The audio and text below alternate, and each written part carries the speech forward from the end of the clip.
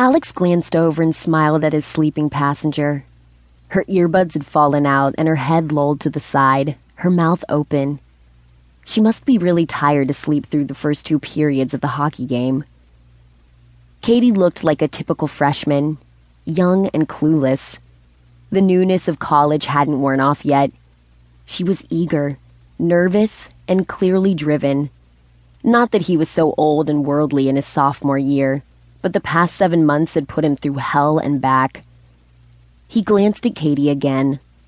Her long lashes lay against her rosy cheeks like butterfly wings. She didn't wear much makeup, and he liked that. His cell phone rang and he quickly grabbed it to avoid waking Katie. "Hello?" he said quietly. "Please tell me you're almost here." He frowned at the annoyingly familiar voice. "Not even close." "But I told my mom you'd be here in time for dinner." He sighed. "Trina, I told you I wouldn't get there in time to eat, and that I was staying home tonight. I just finished my last final this morning. I need a break." "Well, I don't. I haven't seen you since Thanksgiving, and then my grandma died and messed up the whole weekend." Alex couldn't believe he had ever agreed to marry her. Granted, she'd tricked him into it. He thought he'd fix the situation, but Trina refused to listen. This time he wouldn't let Trina derail him when he tried to break it off. Their relationship had gone on far too long, and for all the wrong reasons. "I'll be over in the afternoon of Christmas Eve. You and I need to talk," he said. "Are you transferring up here? Oh my God, that would be the best Christmas gift ever." "No, I'm not transferring. I'm staying in Madison." She knew why he wanted to talk and kept deluding herself that it wasn't to break up once and for all. "I hate Madison. Ever since you got there, you've changed. Suddenly you want all different things." Her whiny tone grated like nails on a chalkboard.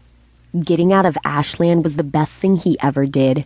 It opened his eyes to all life had to offer. "Oh, before I forget," Trina changed topics faster than musicians changed keys. "I was at the mall today and saw a super cute white coat with a fur-lined hood. It was on hold for someone at the checkout counter. This ugly clerk with a big nose said it was the only one left and I couldn't have it." Alex knew without hearing another word that Trina had bullied the poor clerk into selling it to her. "But I made her sell it to me. I can't wait for you to see it. It's amazing." After an awkward silence, Trina's incessant chatter continued. "So what did you get me?"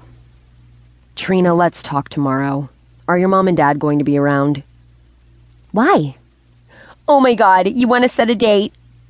She squealed into the phone, and Alex wished he could crush the damn thing to pieces.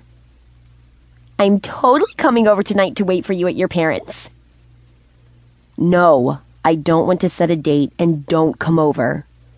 Listen, I won't be home till late. I've got to drop off."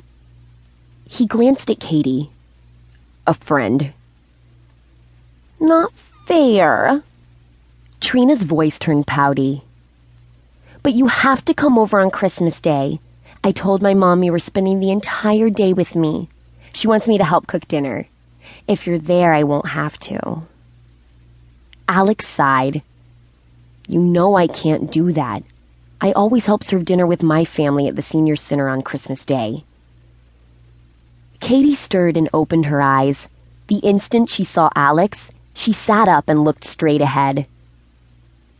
"Listen, I've got to go. I'll talk to you soon."